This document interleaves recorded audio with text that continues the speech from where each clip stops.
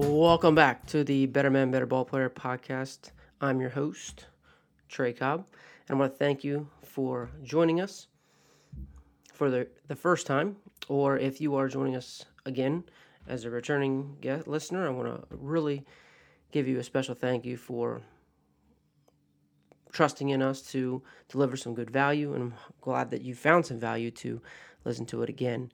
Here in the Better Man, Better Ball Player podcast, we are looking to listen to how coaches are not only helping men get better from a physical standpoint, but also how they are teaching the game and the lessons we learn through baseball to help them become better men outside of the game.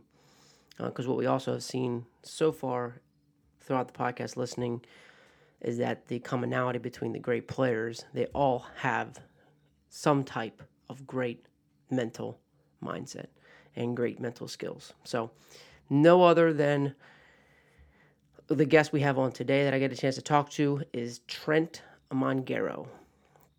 Coach Mongaro coaches out of Georgia, coaches at Glenn Academy in Brunswick, Georgia. He is the founder of the National Elite Infield Camp partnered with Trotsky Baseball. He's an author of Winning Baseball. It's a book as well as video that has tons of information, tons of resources for people to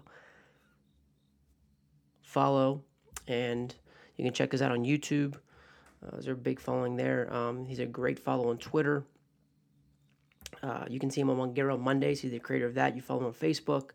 He also does Trotsky Tuesdays with Nate Trotsky, where they talk about infield. I know they're getting ready to do a SiriusXM show as well.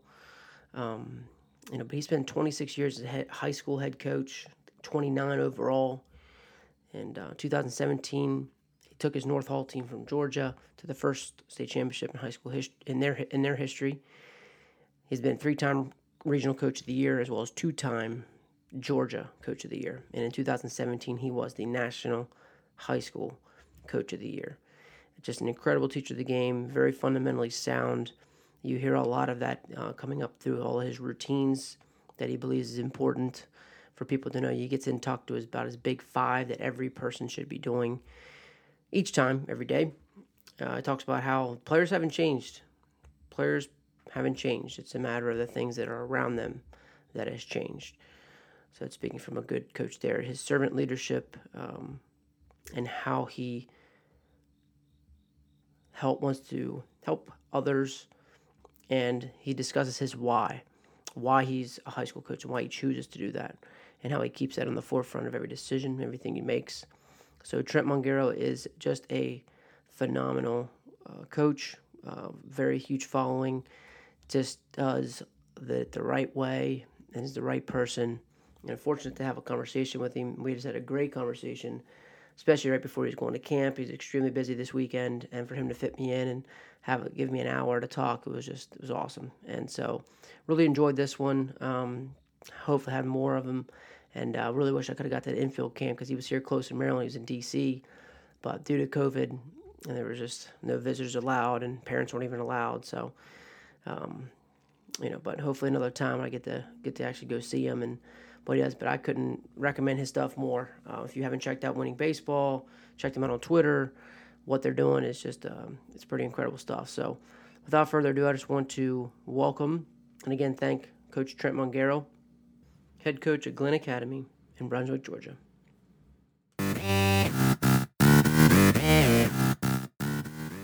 Well, there hasn't been a lot stay consistent. There's been a lot of change. The one thing that's really been consistent to me are the kids, because we always say the kids are changing, and in a way they are, but we set the tone, we set the expectation. And basically, the kids will respond. If they know you care and you're organized and you're giving them your best, you can build a culture that represents the hard work, the commitment, the dedication, all the things that we've seen and I've seen now for 29 years. The big change has been the parents, the landscape of travel baseball, showcase baseball, lot more selfishness, having to fight that element, so, I mean, but it's still baseball, and I still love to do it. And, you know, uh, I'm still inspired by my why. And that was, I did not have a positive high school experience at all with baseball. I was fortunate to persevere through because of goals that I had. And I knew that it could be better. And it eventually became a lot better. But I chose to be a high school coach because of that. And, here we are, year 29. So, you know, yeah, those are the things that I see that have changed and that remain the same in a nutshell. I mean, I could go down a lot of rabbit trails with that one for sure. Oh, yeah, for sure. We can talk about small ball, things like that, and even just the simple things of how infield's changed. But I mean, I just love how you say that. Just shows, I think, the amount of leadership that you have to say the kids haven't changed, because we're going to be able to mold those kids and do those things through the kind of culture that we have. So I think that it really speaks to your leadership for sure. I appreciate that. Thank you. Trying my best. Yeah, for sure. But so I mean, thinking of um, like how have you within your program, like you talked about the culture, like so in the showcases and things like that, that's what's really changed. So have you really had to put more emphasis on being a teammate here recently, and how do you do that?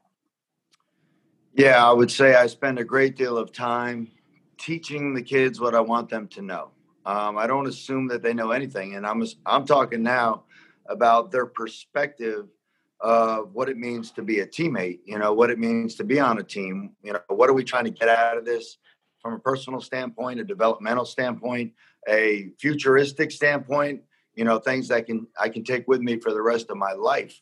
I spend a great deal of time. I talk to them all the time about the importance of being a teammate. And if I see a tweet or I see a quote, I see an interview, I'll screen record it, I'll screen capture it, crop it down, shoot it out in the group me, make a comment. I don't know if you lost my picture there. I had a call come in, but just yeah. So yeah, no, I'm constantly trying to reinforce what I want them to understand. And then whenever I have examples within my own program of guys that are representing what it means to be a great teammate, what it means to be committed, the sacrifice, I call them out in a good way. I use them as an example, is a better way to put it. And as soon as we finish with this question, I'm going to go tell them to turn that music off unless it's not bothering you. No, I don't hear it at all. Okay. All right, cool. Because I don't have headphones in, so you're just getting your natural sound here. Okay. But no, I think we have to sell what we want the kids, to embrace. You just can't assume, especially now more than ever. And believe me, even 29 years ago, there were still kids that were selfish. I think that's a little bit of the human element. I mean, we all want what we want, right? We all want to play. We all want to start.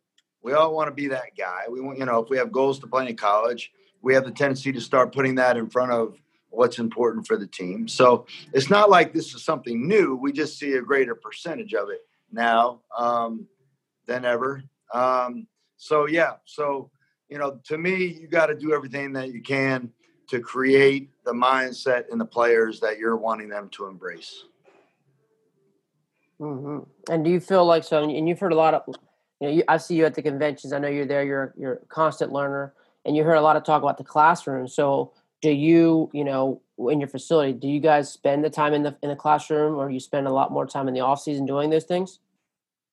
Well, very, very blessed. So, in the fall, I have my baseball players for an hour and a half every day. We're not technically in the classroom, but we are. We're in an old gym that was built in 1928. And for any of you that have ever seen the movie Hoosiers, it looks exactly like that gym. So the new generation is going, huh? Hoosiers, what? Mm-hmm. But, guys like you and me that have seen the movie, we understand the old time gym, literally built during the Depression. Glenn Academy, where I teach, is the second oldest high school in the state of Georgia. It's a public school. It's the fifth oldest high school in the United States of America. So this gym that I have is just I mean, literally our weight room is on half of the gym. On the gym floor, it's like, it's a small gym floor. You know how you barely had any out of bounds. Remember that Yep. look? It's And then it stage went there and straight up to everything. the stands. Yep. So half the gym, it's not used for basketball anymore. We have other gyms for that. But so we have the weight room, and then we have half of it is just the floor to do. We have ladders painted, dots painted. We can do it. And we have big brick walls everywhere to do all sorts of wall ball stuff. So it's a classroom in the sense that when I want to talk to them about something, we have a big TV that I can pull up something on. I do occasionally, or I just sit them down and start talking to them about what's important, or something that's happened, or something that I've sent them in GroupMe, or just something that they need to hear, whatever it is. I'm not quite like Tim Corbin, where I set up these huge, where I have this, Curriculum. I'm getting curriculum. Yeah. Yeah. I don't have a curriculum.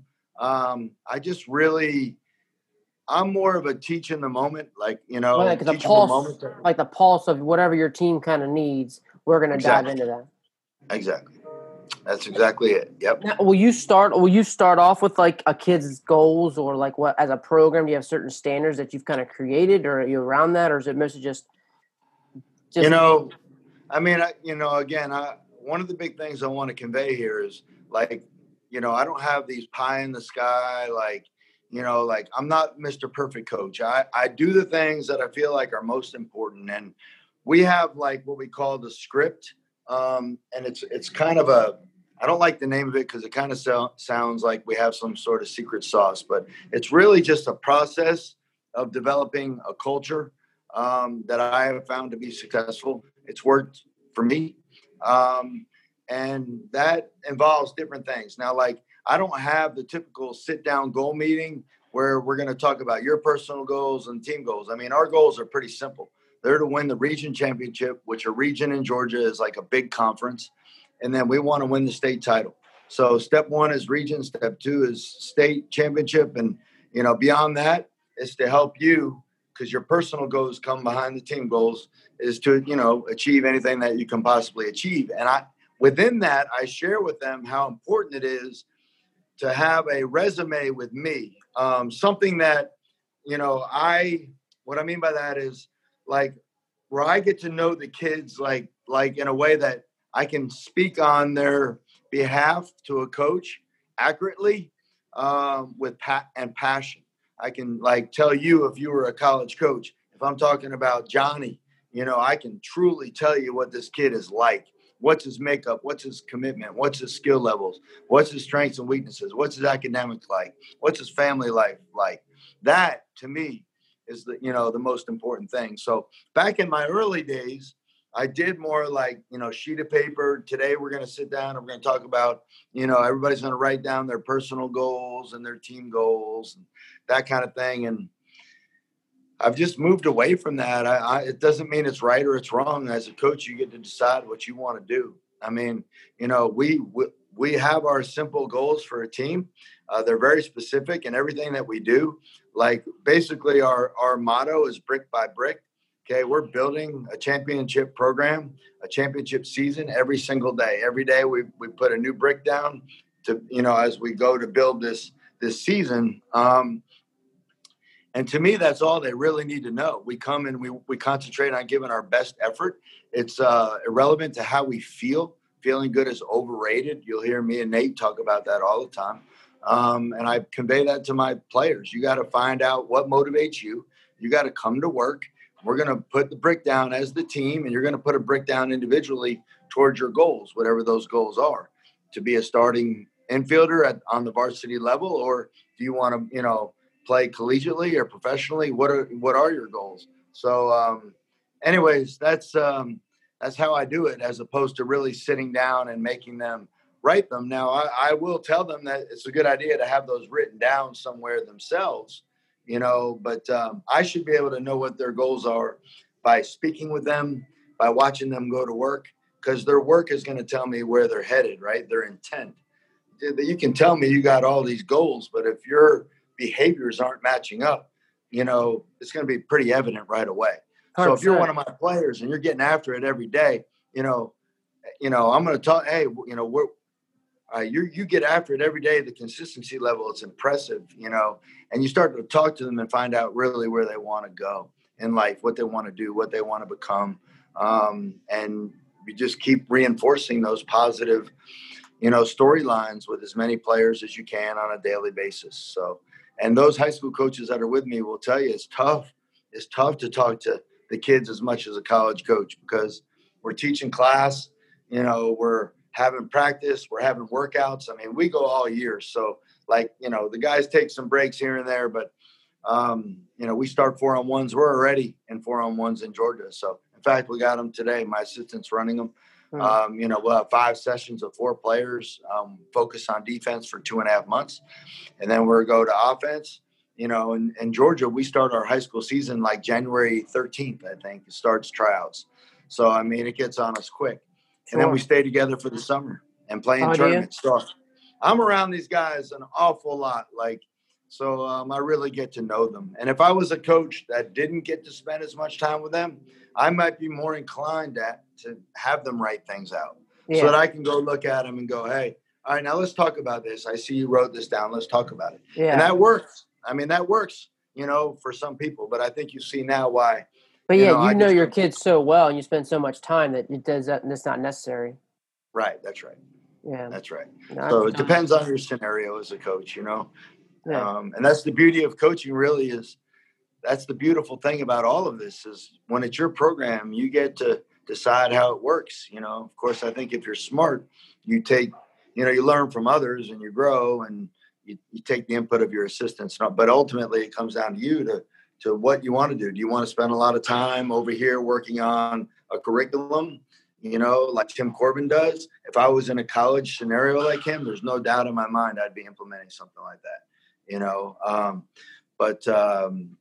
So yeah, it's really a lot of fun. And, that's the exciting thing is to figure out what works and do your thing. For sure. That was fantastic. So have you seen, so those guys who who you felt like basically have a good makeup and you see like the behaviors are matching them. Are there certain traits that you've seen out of the guys that you've, I know you've had plenty of guys that you've coached collegiately that went and as well as professionally. Do you see a common thread between those kids? Yes, I do. Commitment is off the charts. Self-motivation is off the charts. They're just very driven. And they are willing to go above and beyond to make their dreams come true. What we do as a team is minimal for those guys. They're putting in work on their own. They're serious about the weight room. They're serious about their academics. In fact, there's a consistency to them. The same person that I see at the field and at practice and in the weight room is the same person that's in class and the same kid that's in the community. That's not awesome. That they're perfect. Yeah, but it's not that they're perfect. I mean, they're still kids. They'll occasionally make a mistake. But when you have goals and dreams and you're driven, your intent is off the charts, you're much less likely to be drawn away by distractions, right? Temptations. So, I mean, when you ask me, I think about the best players that I've coached and the guys that have gone on and done the most, they really do have that in common. I can't really think of a guy that I've had that was just so blessed with ability that they could just do whatever they wanted and flippantly go through high school and it just worked out perfect for them. I haven't coached that guy. I know that guy exists, but I haven't coached that guy.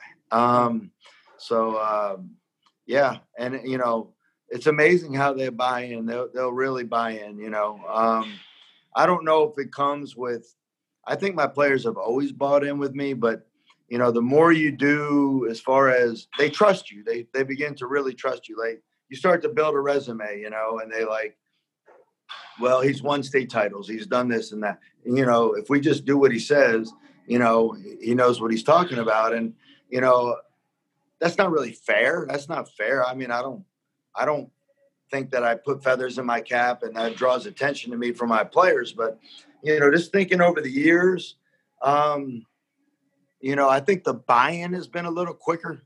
You know what I mean? Like some of the programs that I built when I was a really young coach right out of pro ball, I think it was a little harder, especially with the parents. Especially with the parents. They look at you like you're a kid. When you're first Mm, starting, the parents.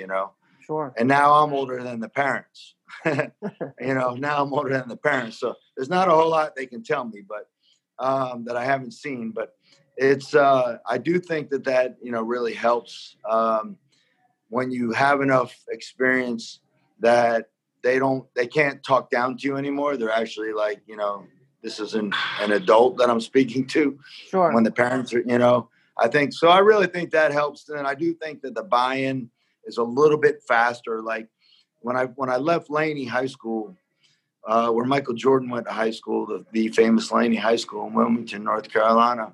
Hmm. I coached there for 13 years, my first 13 years, and built the program, and the first 4 or 5 years were a struggle for me, establishing, especially with the parents, like, they just almost feel like they can bully you around a little bit, whether it's with money or influence or, and you got to stand your ground and you got to have that backing of your administration and all those things. But, the kids worked hard for me. They definitely worked hard for me. But I just sense it a little different. Like this is my 4th year at Glenn Academy. You know, I moved here on the heels of, our team winning a state title at North Hall. And, it just seemed like there was an immediate buy-in and, from everybody. So maybe it just happens a little faster, but anybody can do it. Anybody can do it. Young coaches can do it. But like I said, I think So, at the beginning you talk about being organized, showing that you care. Like you can tell fully, Cheryl, even just with the word, like how passionate you are about your kids, you care about your players. So I think it's having a little bit of those traits of what you're saying too, caring about your kids, being because I know you're extremely organized, being detail oriented. So those kind of things, yeah, which have ultimately led to a lot of your success. and I've always been that way, in some parts of my life, like if my wife were listening, she would say, he's not that organized. You know what I mean? And then certain things, the things that are most important to me, I'm super organized. And, you hear like the phrase, I've even quoted it, like how you do one thing is how you do everything. Well, that's not really 100% the case with me. Yeah. I'm a little bit, I'm not a neat freak kind of person at the house and all that kind of stuff, but I want things done the right way at the Mm, field. And that really comes back to my why though. Like, why am I because I could be doing other things, sure. I could go full time with Nate traveling, doing camps. I could, but I still choose to be a high school coach. So I endure the classroom, which has its good and bad days, with the regular students at the school that are non-athletes. And I work with players. Sometimes they take you for granted because you're with them all the time. Hmm. They're paying $3,000 to go play on a showcase team. So they might tend to think that's more important or whatever. But when they graduate and they get away, They know. and they really can reflect back, they realize, holy cow, how much time and effort we truly give to these guys to have the best program and to help them individually be the best players. So Hmm. I know it's going to come full circle. So my why just stays true every day. I try to be energized, I try to be focused, and just be the best coach that I can be, really. And you said, like it said, your why was all about trying to make a better experience for guys than what you had. Yes, Yep. that's what it boils down to. Yep. Yeah, that's funny because I had a conversation with a really great coach, good friend of mine, close by, and he asked about, well, that, like, why do I do it? Because I don't, when I was I'm coaching in the off season or something like that. Like I'm just not taking a lot of money and things like that. And he was like, well, why would you do? You provide such a valuable service, and I'm like, it's just not what I'm about. It's just not why I do what I do. I mean, I want to provide.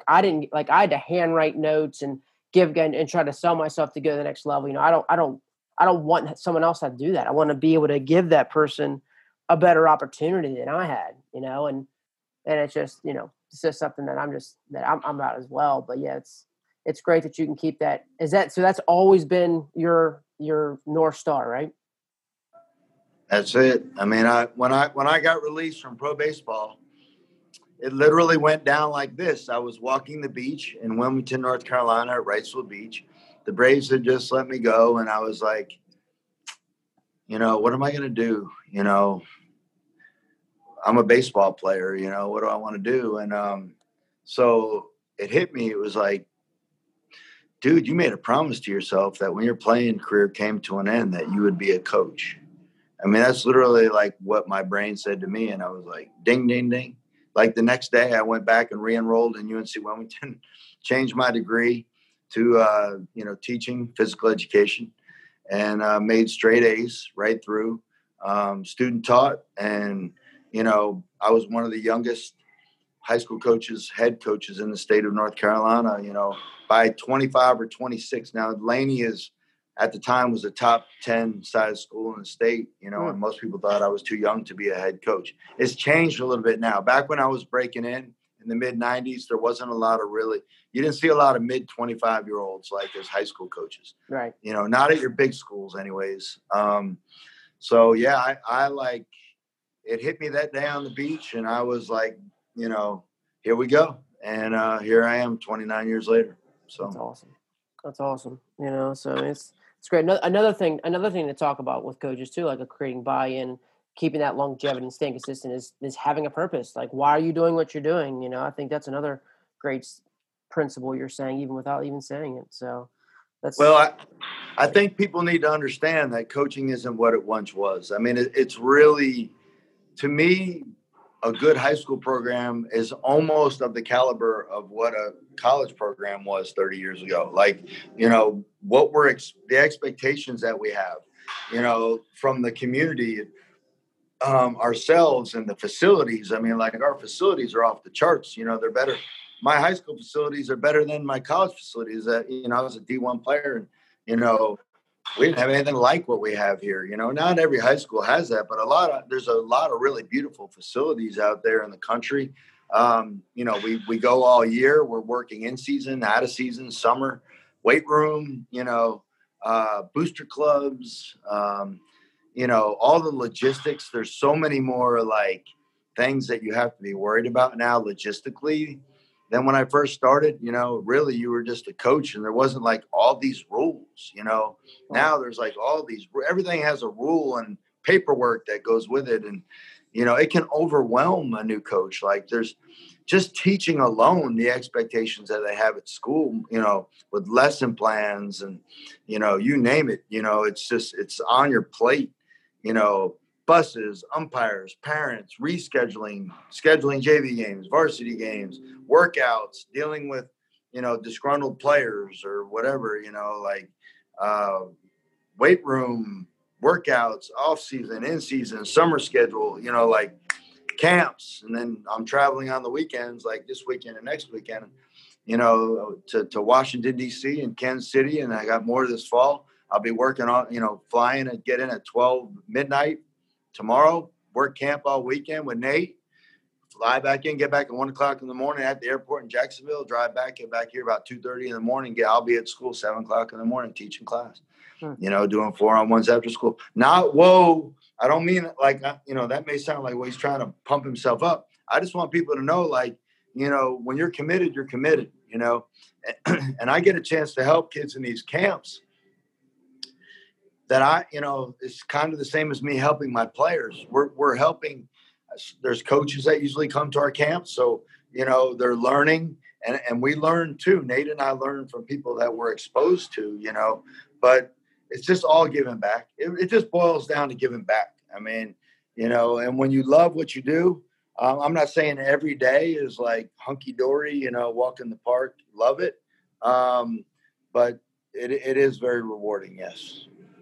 Sure. And you're passionate about baseball, and yeah, absolutely. It doesn't feel like you are working, and that's true. And I tell you what, let's talk a little bit about camp, man, and what you guys do there. I know that's, with you being the author of The Winning Baseball and how fundamentally sound you were. And then I know when Nate Nate started putting all his stuff out about 10 years ago and getting into his stuff. And how did that relationship start between you guys?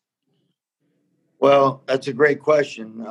Nate and I, as much as we're the same, we're very different. He's West Coast, I'm East Coast. He's very like, he speaks on levels, like he's unbelievably intelligent and articulate and just has a way of putting things that I would never even think to say. But I also, I think we're a really good match. We're like, we complement one another because Nate is really more about training the individual, and I'm more about training the team and the individual, or training the individual within a team environment. Team, right. Yeah. So, our perspectives are a little bit different, right? And, so if we're talking to coaches, I can speak their language. I can talk to youth coaches. Nate can too, but he's still talking about individual player development more than he is a team. So we bring different perspectives, but our stories are eerily similar, really.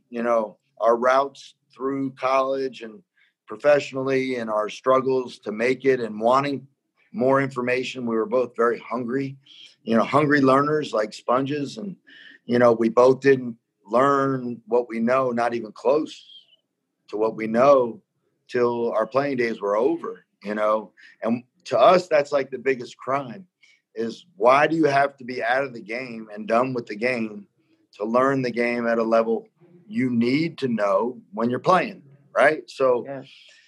it's like been our mission to try to educate. And again, we don't know it all, but we are students of the game to the highest degree.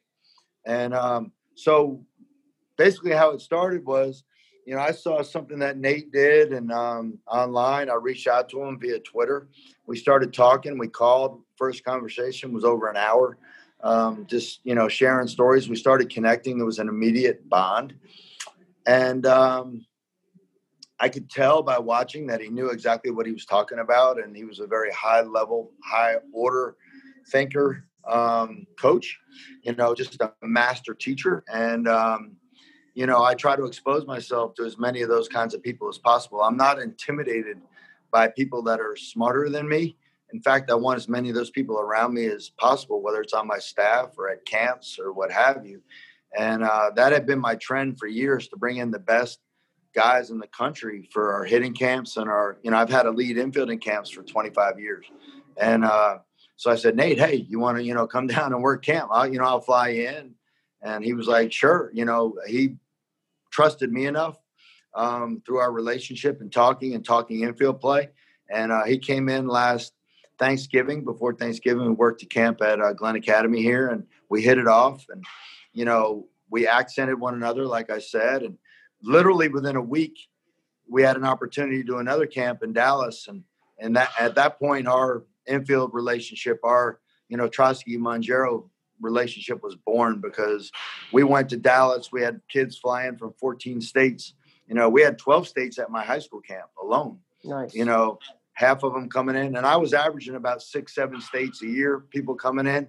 So with Nate coming in, he's got like his, people that really know Nate more than, and kind of some people that know me through winning baseball or what have you. And you put the two of us together, and, sometimes things just work, right? And in this particular instance, it works. So, we were supposed to do 4 camps this summer. COVID killed them all, delayed them or suspended them or rescheduled them. And then, so now this weekend up in Washington is our first one since Dallas, which was the 28th, 29th, and 30th of last year. That was our last camp. So, really excited. But of course, we do the Trotsky Tuesday things. We've done the blue collar lockdown. We've done the virtual infield camp, together. We're like brothers. We talk on the phone almost every day. And I'm a better coach because of my relationship with Nate. And I would hope that he would echo the same sentiments about me. I mean, I think like we help one another. Sure. No, I'm sure he would. It's just, it's definitely great. You can definitely tell how well you guys complement each other for sure. But yeah, the amount of knowledge and the details of the infielders too, and because it's just like spotting a good pitcher, spotting a flaw. Like there's still something about spotting even a flaw on an infielder, or spotting something that might help them to get to a certain angle or a certain spot in the ball. And you can tell that you guys both have that, and you each can do it a little differently and say it. And now, because I've used each of your cues, and like I love his suave stuff and how to be smooth, and at the same time I love like your just intricacies of your hand placement for you. Like those are both great. It is. It's just a great way because a lot. I think even as coaches, we're all looking for maybe one way to something way maybe different to say it that might help a kid. And yeah, no, there's no doubt. I mean, it really comes down to figuring out what works for you. I mean, I use Suave. I use water. I use Nate's verbal cues all the time with my own players. I don't care. All I care about is that they understand the concept that I'm trying to teach. And one thing that I think Nate would tell you, I know he would tell you, and I would tell you the same thing, is we both have gone from early in our career as being very rigid, like this is the way you do it, to being more freedom, promoting more of the athleticism, more, just there's more than one way to do things. And you try to, we always talk about it all the time, you learn the rules, and then when you get really good, you can break the rules, right? So, but yeah, we both were like, a press through only. We were both, we went through that era where in the, I would say, that's the way I learned in college. So late 80s, all the way through the mid 90s, everybody was press through, as video got more prevalent, like, I used to hate the word funneling. Like I still don't talk. We talk more about receiving the ball, and make sure you're doing that correctly, because there is dangers, to funneling, depending on what your interpretation of that word is. Yeah. But there is a press, there's a pick and a receive. There's 3 glove actions. And we started talking more about like tools, having a toolbox as an infielder, and having tools with your feet, with your hands, with your actions, with your, with your arm slot, everything, just really having tools. Like, and when you can create all these different tools and feel comfortable with them, they start to play. They just come out. You don't even have to think about it. They just show up, right? They show up when you start taking ground balls, when you start, playing in the game. And I just think as a young coach, we got to be careful of that. It's just kind of like, it's like we get smart enough to be dangerous. You're like, we learn and we learn and we learn, and we start feeling like it's just, it's this way. Like we have it figured out. Like everything has to be the way. Boom, boom, boom, boom, boom, boom, boom. And then I think as you grow older, it's like you go through these cycles and you start to realize, what, maybe that wasn't necessarily correct, So there's probably 3 or 4 things, if I had a chance to do those books over again, that I would certainly reword or, teach a little bit differently. I think the vast majority of it was on the money. I mean, Tim Hires did all my hitting. He's one of the best guys. I mean, he's a big league hitting coach for the Red Sox. Right. Before that, the Dodgers. I mean, he's the best in the world, in my opinion. I'm so blessed to get to know Tim, and we have a dear friendship. And, that's what I mean. I get to bring guys like him into camp, Trotsky into camp, Steve Springer into camp. And, so anyways, Nate and I, we've grown. We both have grown. We went from more rigid to more toolbox-oriented coaches, and just preparing our players and building out the athleticism. And that's what I work on every day with my guys, is just really trying to improve their body control, their athleticism, their confidence in the way they move and how they move, and, their ability to move.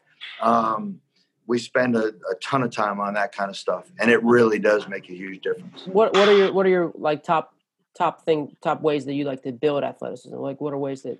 All right. Well, the first one is obvious, right? Through the weight room, through weights. So just, how you move weights, triple extension lifts, transfer of energy from the ground up through your body, but we do things like, which we haven't been able to do this year because of COVID. We do all sorts of tumbling, literally like rolls, forward rolls, cartwheels. We do combinations of movements on the mats. We do animal movements that mimic, different types of animals, just creating free-flowing, good hip flexibility. To me, that was huge. We did that 3 times a week. This year, we haven't been able to do it at all. So we jump rope like it's going out of style. This was the first year I put as much of an emphasis I have in jumping rope. Literally every player has his own rope in my program. We go through a 15 stage routine, 15 different movements with jump ropes that they do. So their feet, their hands, their coordination, I mean, it's amazing. Just a couple of weeks how much their body control, the way they're moving, how light they are on their feet. You just see their bodies start to move. Of course, we do lines. We do lines, but not that much. We do ladders. And so we're to the point where now we're doing ladders like backwards. So instead of like just doing forward movements, and instead of just doing 3 or 4 like most people do, we have 15 different foot patterns that we do through ladders, and then we do them backwards. So now they're starting to do them, when you can do things backwards. Same thing with jumping rope. We're now implementing everything backwards. Okay. The dots. So weights, the tumbling, the ladders, forwards and backwards, the jumping rope, those things within themselves. And then all of the wall ball stuff for hand-eye coordination that you see Nate do, and that I do, we literally do that stuff, just about every day. And you don't have to do it long. We juggle. We juggle off the floor. We juggle off the wall. We juggle with partners. We juggle with 2 hands. We juggle with 1 hand. I mean, we literally like challenge them. So when I first got here, they couldn't even juggle. I had like 2 guys that kind of knew how to juggle. Now they look like a circus, I mean, that's what it looks like when we start juggling. They can do more than I can do. We do ball manipulation stuff with our hands with baseballs, like, flip, roll, tuck on here, off the elbow, around, swing it around. I mean, all that stuff, it pays off, but it takes planning. I'm blessed to have them during the day where we have this time, and they have bought in that it works. And they're seeing that it works. You know what I mean? Now we go out and we take ground balls, and like, you just go, holy cow, like, look at them move, No, so are you saying most of the thing that you do there is it just with your infielders, or are you talking just full program? The entire program. So we train our entire programs to be shortstops. Every single player, catchers, infielders, outfielders. Because to me, if you can play shortstop, you can play anywhere on the field. The skills you need to play shortstop, once you possess those, you're dangerous anywhere on the field.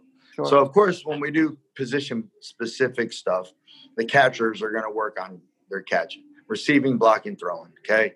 That's where they spend the majority of their time. But the infielders, all my infielders except the first baseman, train as shortstops, okay? Now, my outfielders, I don't bring them in to train as shortstops, but the training that they do in class, all that stuff I was telling you, they're all doing all that, which to me is training like a shortstop. Yeah. So, they go out to center field and, they move around with ease, and I think it just really, really transfers, and if it didn't, I wouldn't do it. And, my players, when they listen to this, if they were to hear me, they wouldn't be going, what is Coach talking about? He's like making stuff up, no, this is like literally what we do. And I just think the human element for coaches, there's a lot of really good high school coaches out there, but there's some, the human element is to be lazy, right? So like by 3 o'clock in the afternoon, 3:30, 4 o'clock in the afternoon, how do you feel after teaching a whole day? You're tired, aren't you? Worn down. Yeah. Mentally tired and worn out. Okay. Even if you were teaching PE, you're still engaged. You're still focused. You're still, it wears on you, and now 4 o'clock, you got to be at your best for 2.5 hours with your kids. The easy way to do it is let's just take some BP and some ground balls today. Mm-hmm. We'll throw, take some BP, some ground balls, get out of here. Yes, sir. Because you're tired, and there's nothing wrong with that routine occasionally. There is a time for a really light day. But I just think, I'm not going to be that way. I'm just not going to be that way. No, my goal is not to keep, I'm not going to keep them there as long as my goal is not to like wear them out either. So 2.5 hour practice, if you're engaged and you have routines like we do, you're getting a lot done. So, absolutely. And they have fun, and then you win, and that's fun too. Exactly. So it's all like it's all leading to that, because all you're winning baseball every day, and all the game is just it's just really your reflection of your preparation. Yeah. But like I said too, like you're not going to do that because that's not part of your why either. Like that's not part of making a great experience. So it's no wonder. So I mean, are some of those things that you also incorporate into camp too, to kind of show people here's how we're also developing some more athleticism? Yeah, we haven't done the jump rope stuff. Probably should. You know what I mean? I think young people are amazed. I think when you talk to your team, like, we're going to jump rope, they think, I can jump rope. You know what I mean? I can jump rope. And then they get out there and start trying to jump rope and trying to do this stuff, and they look like a fish out of water, Yeah. Maybe it's not as easy as I thought it was. It's like saying, like, I can hit a fungo. Yeah, sure you can. Yeah, that's right. Yeah. Here's a fungo. Give it a shot. So yeah, no, like, we do a lot of this stuff, the wall ball stuff, the footwork stuff. We don't do ladders. We don't do dots. Really, to be completely honest and transparent, we don't have time. Yeah. Like, even like, people say to us all the time, like, okay, you guys are doing an elite infield camp. You're 9 to 5 on Saturday, 9 to 4 on Sunday. What in the world are you going to do?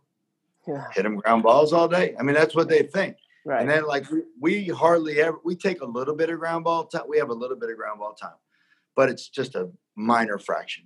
And we usually leave on Sunday night and we're still not done covering, because when you tie the mental side, which is Nate's biggest thing of all the things he does well, I think he does that, applying the mental game to camp. Like, so everything that we do has an element of mental in it. And, we do so much skill development, and we do so many drills. And, of course, then I teach them the big five, that I do, and, with my guys. And they just walk away with all of these tools, from camp. So there's not really time to jump rope, do ladders, do lines. Of course, we can't tumble. There's no mats. So, but they do the wall ball stuff, Usually we do get into an element of that, but you'd be surprised. We don't even, unless we're indoors, which we're probably going to be Saturday up in Washington because of the hurricane remnants coming through there. We will probably get more wall ball type stuff in that type of environment than if we were outside.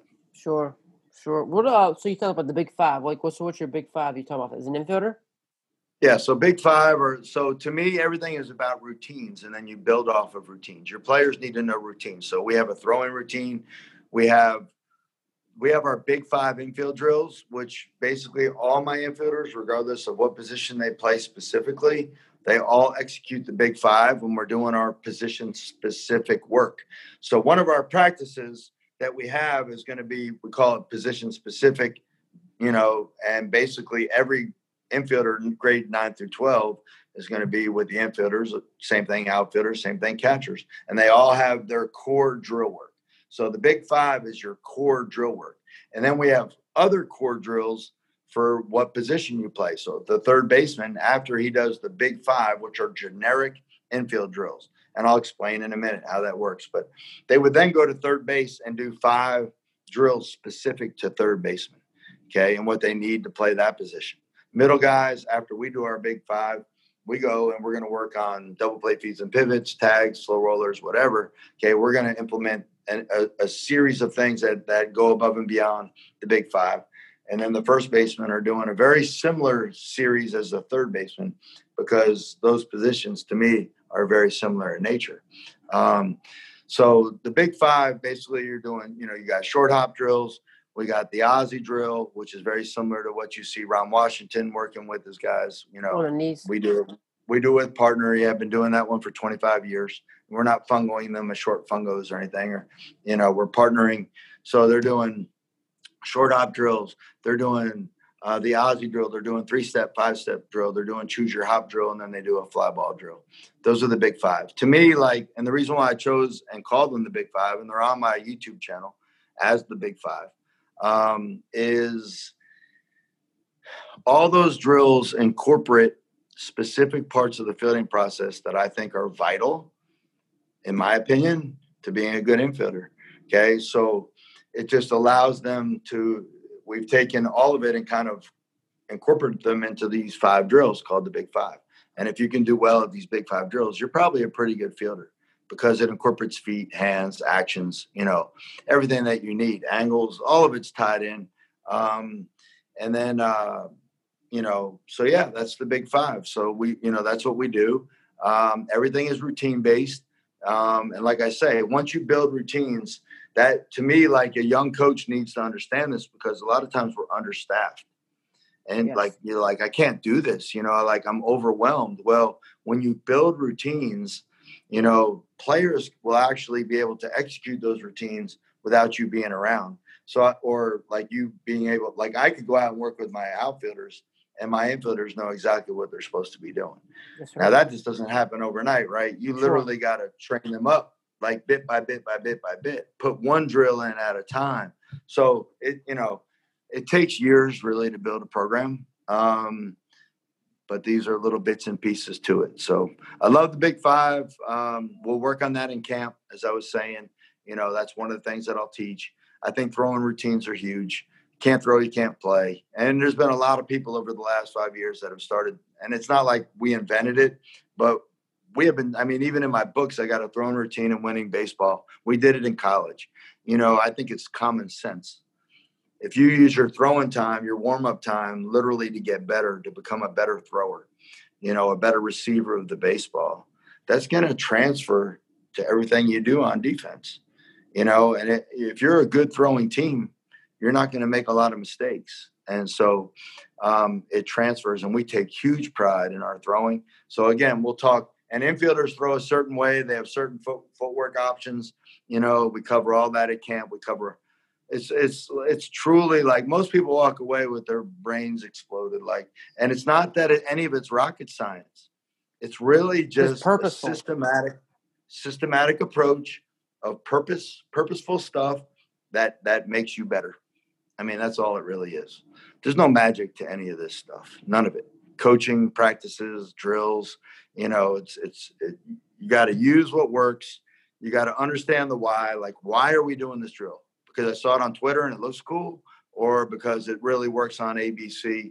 And I think like that's a key thing that this player really needs. And then there's certain drills like the Big Five that I feel like everybody needs. You know what I mean? Like, so there might be certain drills that I have you do because of the weakness that you have, but we're going to all do the Big Five, So yeah, it's just, that's what coaching is. I mean, that's the beauty of it. But if you just go into practice every day and you really don't know what you're doing, you're like, figure it out when I get there kind of thing, and you're not going to get nearly as much out of your team and your players as you would if you prepare.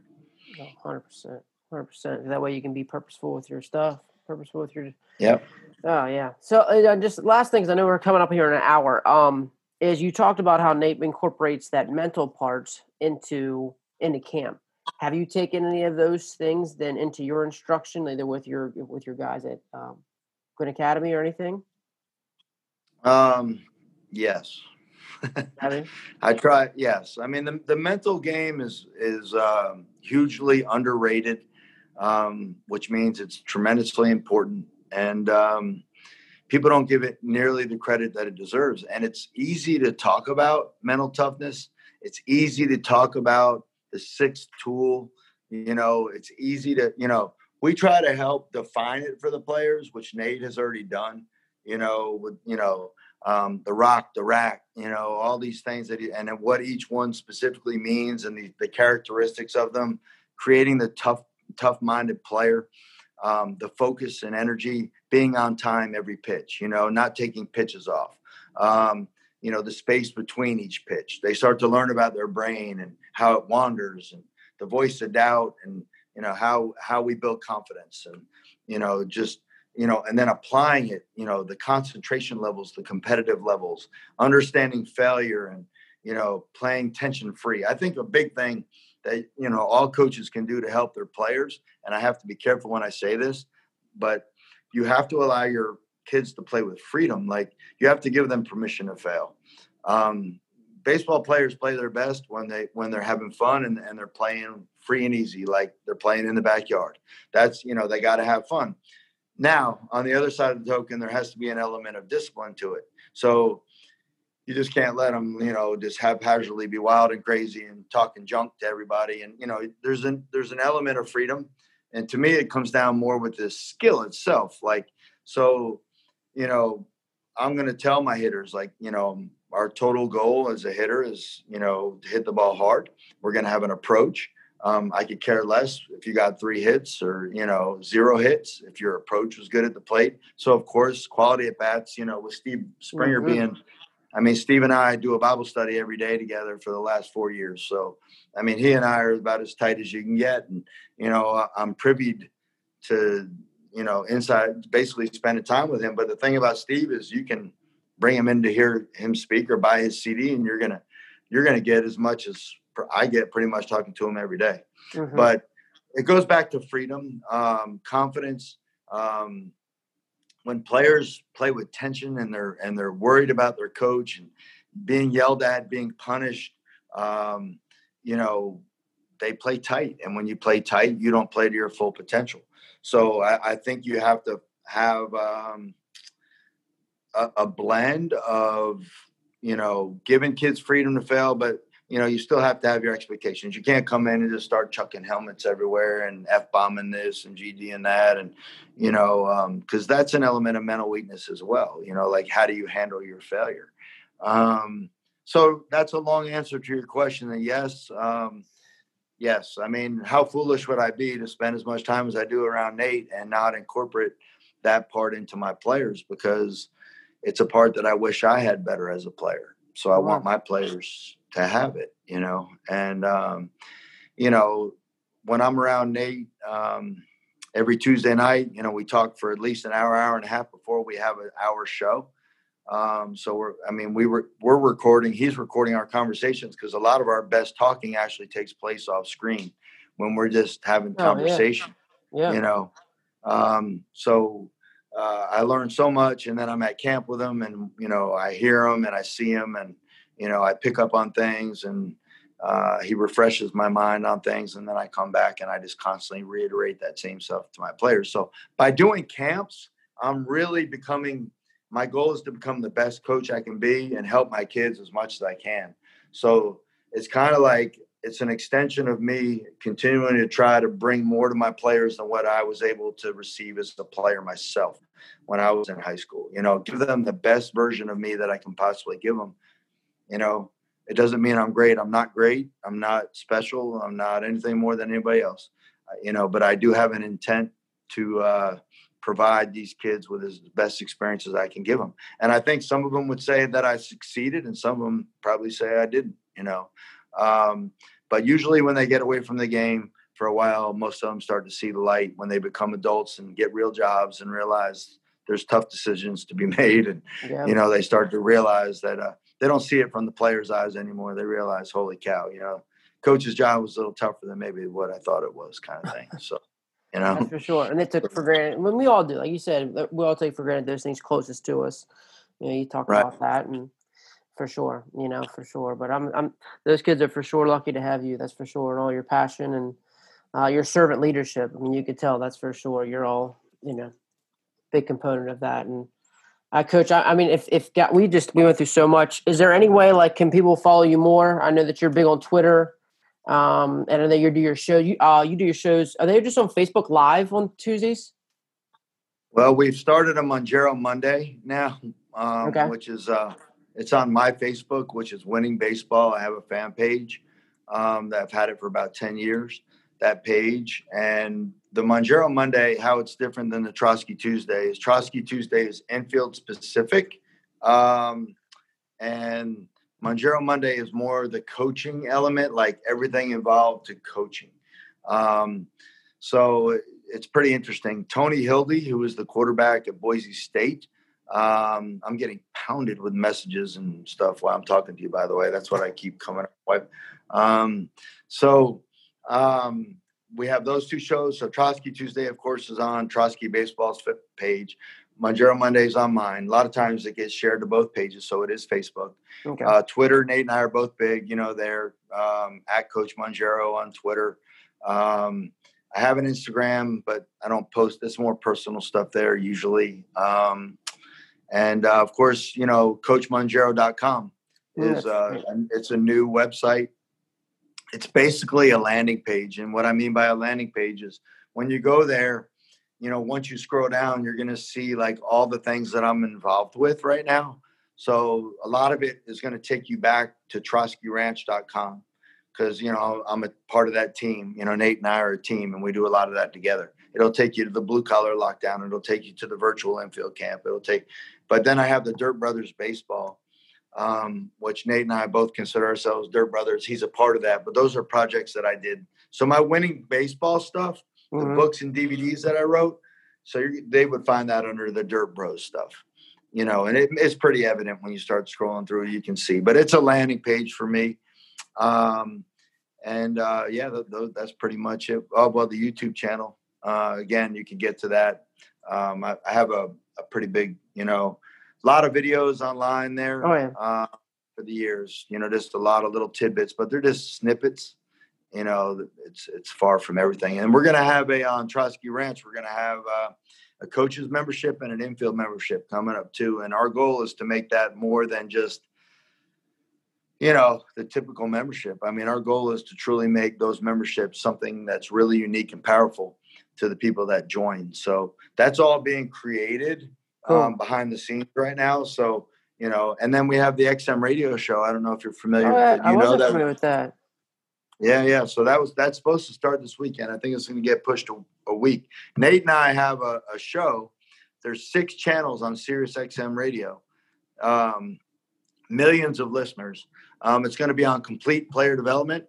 And Nate and I are basically hosting the show, and we're bringing in all sorts of guests, guys like Sheetinger, Jeremy Shinger, Sheets, and, Tim Hires type people, all the connections that Nate has, people he knows, same thing with me, bringing those people and really interviewing them and getting them to share, what it takes to develop a complete player or a complete coach. So that's supposed to start this weekend. It's supposed to be this Saturday night.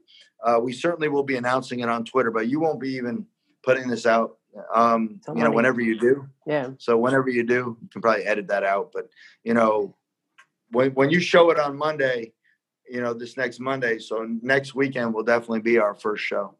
Oh, so cool. So is that going to be like a live event at your camp? You guys going to start when you guys are at camp? No, it's actually going to be pre-recorded. Okay. Sometimes they're talking right now about us doing this every day of the year. Yeah. So we'll record a lot of the stuff on the weekends, like on a Sunday, and then, it'll play through the week as its own episode. We certainly have one a week for the entire year. Whenever we start. We were supposed to record tonight initially, actually Wednesday night, and then it was pushed to tonight. But Nate's in flight right now to DC for camp. So he's going to get there a day early, and then I don't fly in so he comes in tonight. I don't come in till tomorrow night. So the show is supposed to go this weekend. Yeah. So a lot of it will be pre-recorded, but some of it will be live. Just depending. If we don't have a camp, we can do it live, right? If we have a camp, we got to pre-record. So every time you get together for camp, you'll be doing one of these radio shows. I guess you could do it all the time, though. No, we do it anytime because it's just radio show. It's not like a Zoom. Right. It's radio. We just call in to the studio where they're doing it from, and we tie in our guest and we just talk. Yeah. That's cool. Yeah, that's just kind of what we're going to do, just a conversation, and that's like you said, there's authentic conversations, kind of when you get the most nuggets. You're just having these conversations. So, but man, I mean, this was amazing. I mean, I just can't thank you enough. I really wish COVID went now. Like I said, I was really looking forward to being there because I've always wanted to come to a camp. And I saw you come in DC and then not being able to come. That was 2020, man. Yeah, COVID is messing us up with numbers and the rules that they have for that area of the country. If this was in Georgia right now, there's no limits. KC is not quite as stringent, on their rules. They have rules. That's the next weekend. So DC is like hard numbers. Not letting the parents even in. I mean, they're being serious business when they're not even letting the parents come into the stands to watch. They got to stay out in the parking lot. Yeah. So, yeah. Yep, that's the difference here in Maryland, that's for sure. East Coast. Yeah. But we'll be back. We'll be back. We'll be back. We'd love to have you. We'd love to have you anytime. Well, I'd appreciate it, man. That'd be great. I would love to do it. Love to do it.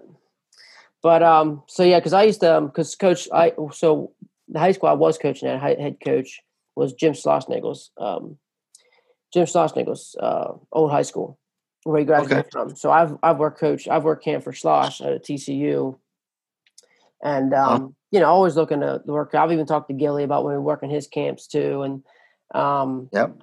Tyler, so because I mean, you just don't. There's not too many. I don't know. Like infield is just a different thing. You don't see a lot of. There's no infield. You're not going to infield lesson. Guys that got a pitching and Right. hitting guy, but they don't have like an infield. So it's just I find Right. myself I do that for our area, and I love infield play. Like I said, being the infield I was and trying to help guys become that is different. And seeing you guys, what you guys do, it's awesome. It's awesome. Well, it's part of the tools, and people, they forget that, if you don't develop your defense, you can be the best hitter in the world. I mean, how many DHs are there in the major leagues? I mean, there's 7 billion people on this planet. You better learn how to play defense. Mm-hmm. So, I think people are starting to recognize that, but you're 100% on the money. There are hitting coaches, there's pitching coaches, and you don't see anybody taking lessons for infield play. Very few. But these camps that we're doing are, what we hope is that they'll truly take what we give them and you got to take it back with you and work on it. Otherwise, you're going to get very limited benefit from camp. But we seem to really get motivated, hungry kids, at our camps. We get a lot of kids that have potential and some that are very highly skilled and others that are just very motivated to be good. And those players typically, they take notes at our camps. We want the kids. In fact, they're told in the emails they have to bring their journal. And we talk to them all the time. They take notes on things because the dull pencil is better than a smart mind. We give ourselves too much credit to remember. As coaches, as players, as parents, we have them write things down. And it's pretty amazing. Infield play, I thank you for being one of those guys because I needed it. I didn't really learn how to play defense until I was a junior in college. And I tell my players all the time, I think it's a pretty heavy statement, but, I certainly feel like my shot at playing in the big leagues would have been significantly increased, the odds, had I known what I know now when I was a ninth grader in high school as opposed to a junior in college, right? Mm-hmm. So I only had a very short window to try to develop that stuff. And some people are going to figure it out on their own. They did, and I think a lot of people did back in our era. But there's a lot of players that can benefit, and you speed up the learning curve, and they don't need to reinvent the wheel. You can really help them grow quickly if you just provide them the right tools. So, absolutely. So, well, Coach, I know you gotta get some other things going on. I can't thank you enough for this time and for just being willingness to talk some baseball, man. It was a lot of fun. Absolutely. Thank you so much for having me on. I appreciate it. Wow, great stuff by Coach Mongaro, and again, just want to thank him, and again, thank you guys for listening again. And please share this episode, text it to someone, share it on iTunes, their review. Share it on social media. Let me know what you think. And again, talk about a guy that is very detailed, a wealth of knowledge, and willing to share. And there's no ego to him. Very passionate about what he does. A true leader in the sense of he's worried about his guys first. And you can tell he's not going to ask his guys to do anything that he wouldn't do. He puts them first, serves them. And we're really fortunate to be able to have a conversation with Coach Mongaro. If you haven't followed him on Twitter, please do at Coach Mongaro, Mongero. Please check his website out at www.coachmongaro.com. Check out his stuff on Dirt Brothers Baseball. If you find Trotsky Baseball, you'll also find his stuff. Cannot recommend his infield clinics enough. You've heard in the conversation that we had, there's just people getting lessons with pitching and hitting, and you just don't see those things happening on the defensive side. And if you can be elite in something, you have a special tool, that's going to play. And it's great to have a guy like Coach Mongaro and Trotsky that really value those kind of things. And there's a ton of other guys out there that are doing it as well. Coach Mongero. Just want to thank him again. I just loved servant leadership. I love his passion. I love how he talked about his why he does it, and his reasons that he wants to give it just a better experience than what he had. And he knows that there could be a great experience at the high school level. And so it's just, yeah, it's great to hear. And it was just he was such a great coach, and learned a lot of valuable information. Please check out his stuff at Winning Baseball. You'll see a lot of his routines from his throwing stuff. I know people, even around here, Maryland, are doing his throwing stuff. People for a long time has been doing his throwing stuff, and they're starting to take a lot more wall ball stuff, and it's great to see kids doing wall ball now. So, but keep pounding those routines. Check out his YouTube channel. Think about his big five from short hops, knee work, 3-step, 5-step, choosing your right hop, those kind of things. But remaining consistent on and off the field is how we talk about that. That's those mental skills that it takes for those elite players, and how he does that by modeling that consistency as well. He's consistently shown up for the last 29 years as a coach and 26 as a head coach. So please reach out to him. Again, let me know if you give me any feedback you can, or maybe someone that you think might enjoy the episode, or any feedback for the episode. But thank you, Coach Mongero. Again, thank you guys for listening, and keep getting better.